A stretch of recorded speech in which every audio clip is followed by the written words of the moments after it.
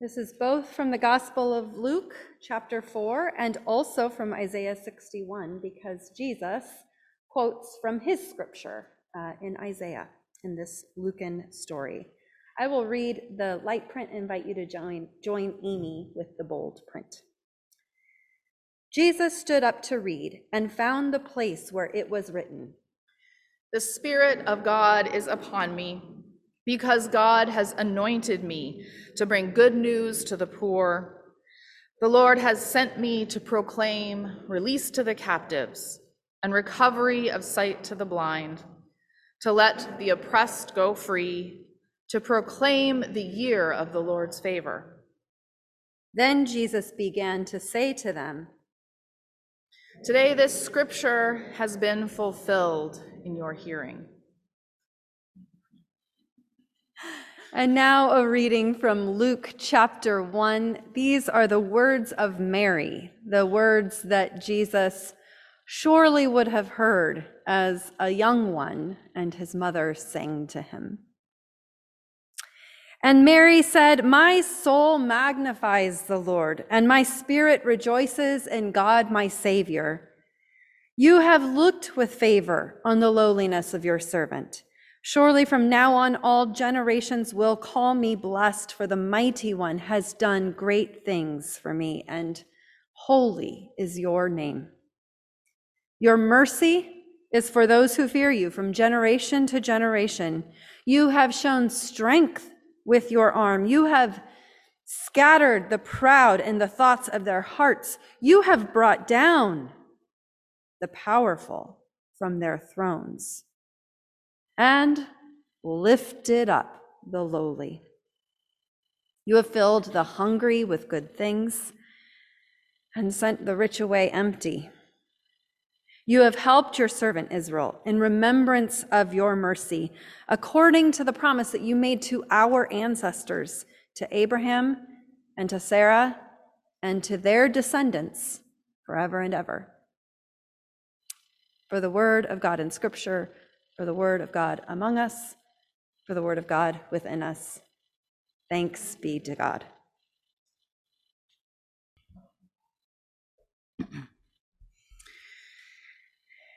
Begin my sermon this morning with a little icebreaker. You can shout out the answer to these questions if you like. What is your favorite color? Orange. I knew Megan's was orange. Sometimes we can make connections around our favorites. What about your favorite band or musician? Does everyone have a favorite that they can think of? Randy Carlisle, the Beatles. Oh, some good favorites being named. What about a favorite ice cream flavor? Oh, lots of chocolate out there. Mine is Moose Tracks, personally. I think it's a perfect combination of like sweet and salty, and like it's got all the right things in it. Perfect. Today we read and heard scriptures about God's favorites, about being God's favorites. Mary sings, You have looked upon your servant with favor." And it's like Jesus continues her song, even though he's quoting from Isaiah, as we said, saying, "God has sent me to proclaim the year of God's favor." They are both calling out a way that God is bestowing favor, how God is playing favorites. We are God's favorites. Not just Mary, not just Jesus, not just that year that he was preaching about 2,000 years ago. After all, he was quoting from Isaiah, who said it so many years earlier. It wasn't just that year. These are the years of God's favor. Being favored doesn't mean being lucky. Being favored simply means being the one you choose again and again and again. The thing that you go back to every time. The movie that you put on to watch that's like comfort food. The band that you follow to all of their concerts. The flavor of ice cream that always ends up on your ice cream cone. It is the reason that I have so many articles of clothing and accessories that are basically this exact same shade of blue. It is the reason we just had our house painted basically this color. It is my favorite. God comes back to us unfailingly over and over and over again. And God invites us to come back to God. This year, last year, in years to come, we are God's favorites. We're God's people. You, each of you, is God's favorite person. You are God's favorite. When we worship together, we tell stories about God's favorites. Like Mary and like Jesus, we name what God has done in the lives of God's favored ones. We name how God calls and how people answer. For Mary and for Jesus, being favored means proclaiming and participating in the reign of God. Their proclamations are very similar to each other: lifting up the lowly, good news for the poor, filling the hungry, freeing the prisoners. Which of those belongs to which song? It's hard to tell. Jesus truly is Mary's son. God's mercy is for those who revere God from generation to generation, from Jesus to Mary, and both of them drawing on their own forebears. They're basically singing the same song. I know that many of us have the idea that worship is the place, or in person or online, where we go to be fed. It's the time in the week where we recharge and we become renewed. It's like we're sponges ready to just soak in the God energy, and then we're just like sort of wrung out over the week, and we come to be recharged and renewed. And maybe to an extent that is true. But as what is very true for me, especially because for me worship and work are the same thing, there was something that I read in the July Mennonite Early Childhood Network newsletter, which if you read my newsletter was already passed on to you. You've already heard me say this. I read this. We don't go to church to be fed. What did I get out of it is not a helpful question after church. Rather, worship should form us, slowly but surely. We are part of a community of faith not to get something out of it, but to give something to it, to become a part of something that is bigger than ourselves. The end of the quote. That something bigger is the reign of God, the story of God that began at the beginning of time and will go on until God goes on. I know that it is a slog to get out of the house on a Sunday morning when you want to stay in bed or in your garden or at the cabin, even on Zoom, when all you have to do is just roll over in bed and log in. Maybe you want to go hiking that morning or have brunch or walk with a friend. So props to all of you who showed up.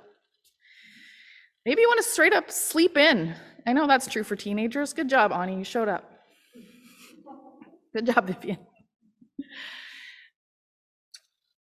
Maybe you just think you're not going to get what you need at church. The practice of being present, though, of making this a practice, of hearing the words of Scripture, of being among others who are also God's favorites, those practices form us. We're not just sponges soaking something up. We're muscles being strengthened by regular use.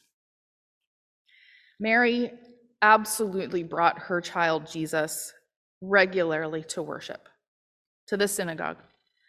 We know that their family made an annual pilgrimage to Jerusalem every year to worship, like going to the Mennonite convention as a family.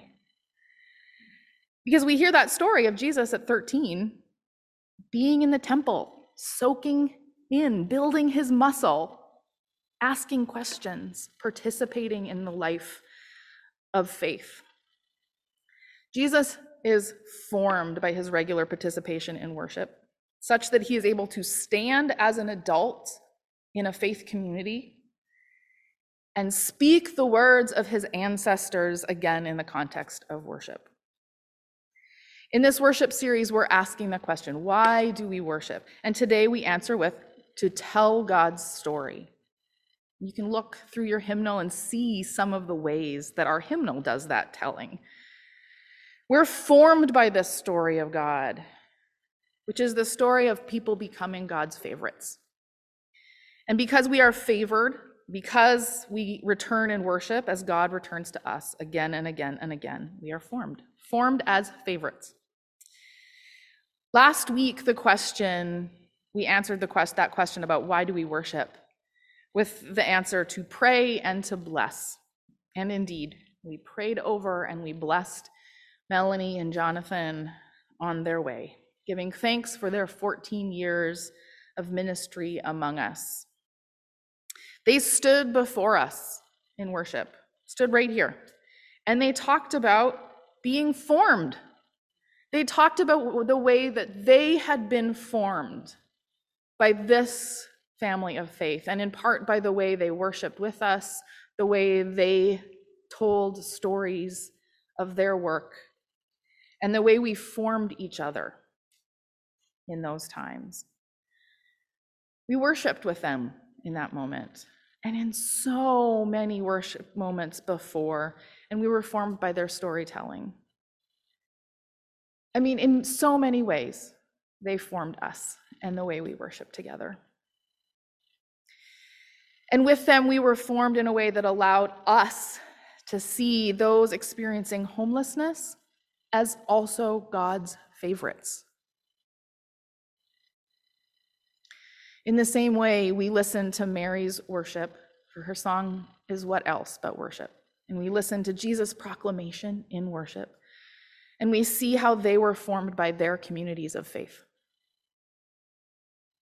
It's hard to believe when Jesus proclaims, I'm proclaiming the year of the Lord's favor, that could possibly mean this year. It's hard to believe that he could say that. I'm sure the people that heard him say that at that time were like, no, this is not the year of the Lord's favor. And I think the same. How could this 2021 be the year of the Lord's favor? How could 2020 or 2019? These are not favored years, or at least it does not seem so. But there is no doubt that this past year has formed us. It has formed us and shaped us both as a worshiping community and as a community writ large. We've looked at how we are as church, at who we are as church. We've examined how do we live the reign of God in this year? How do we proclaim the reign of God? How do we act as a people for just peace in our community? We re-examined our relationship to race, to our land, to our wealth. It hasn't been an easy year, but God has favored us with those conversations and formed us. We are part of a faith community, a worshiping community that is formed. We are telling each other, and I hope we continue to tell each other, you are God's favorite.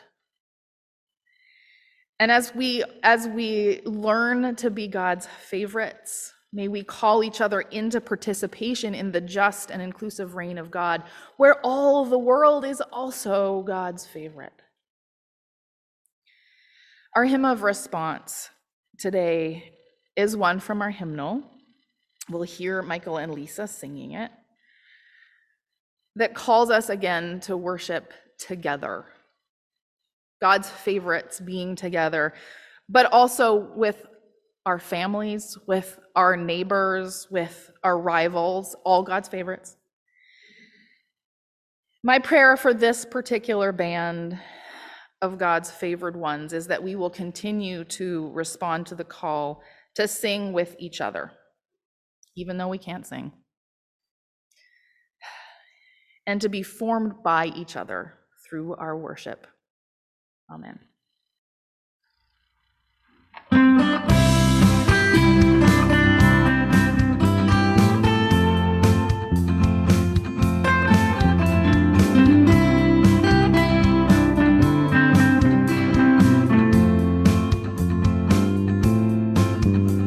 will sing with you, my family. Will you sing with me? I will sing with you, my family. Will you sing with me? The notes won't always come out as I'd like, but I will learn to see the log in my own eye. God, I surrender. Bring us together. Bring us together.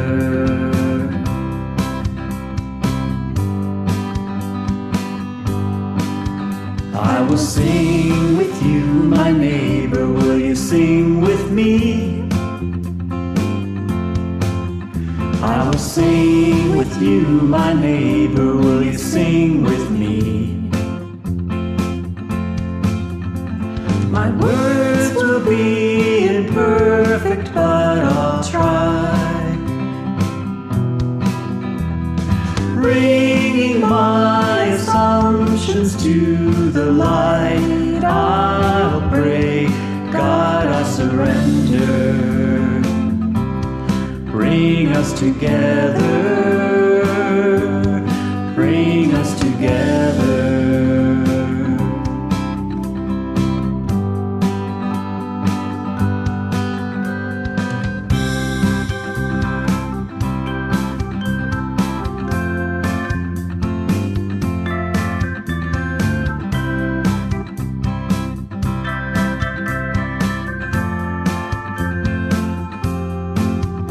I will sing with you, my rival. Will you sing with me?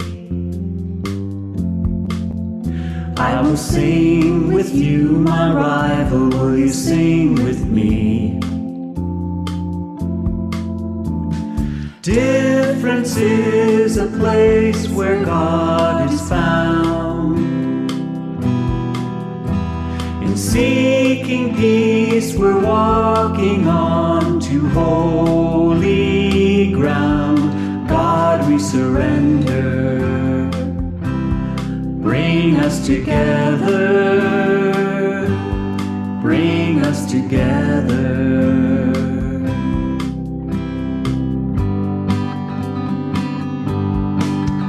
We will sing our song together, sing in harmony. We will sing our song together, whether two or three. Jesus feels our pain, He sets us free. The Spirit's given us this song of hope to sing. God, we surrender. Bring us together. Bring us together. Bring us together.